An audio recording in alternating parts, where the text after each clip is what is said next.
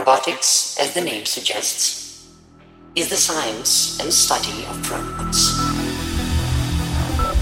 The term robot comes from the Czech word robota, meaning forced labor, which was coined by Karol Čapek in 1921. Robots, as by what comes first to the mind, are man-made computerized machines which perform tasks on human commands, by themselves, and seek to make work easier for human beings.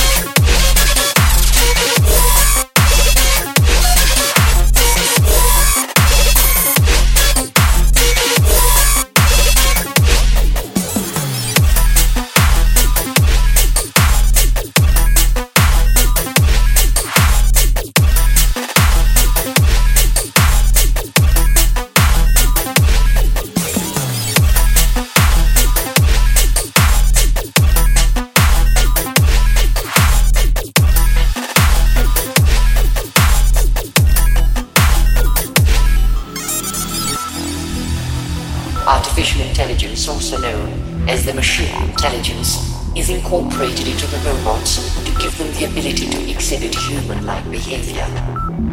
The main aim of the artificial intelligence was to recreate the human intelligence. Some robots are capable of learning through situations and using the learned knowledge to make future decisions. Artificial intelligence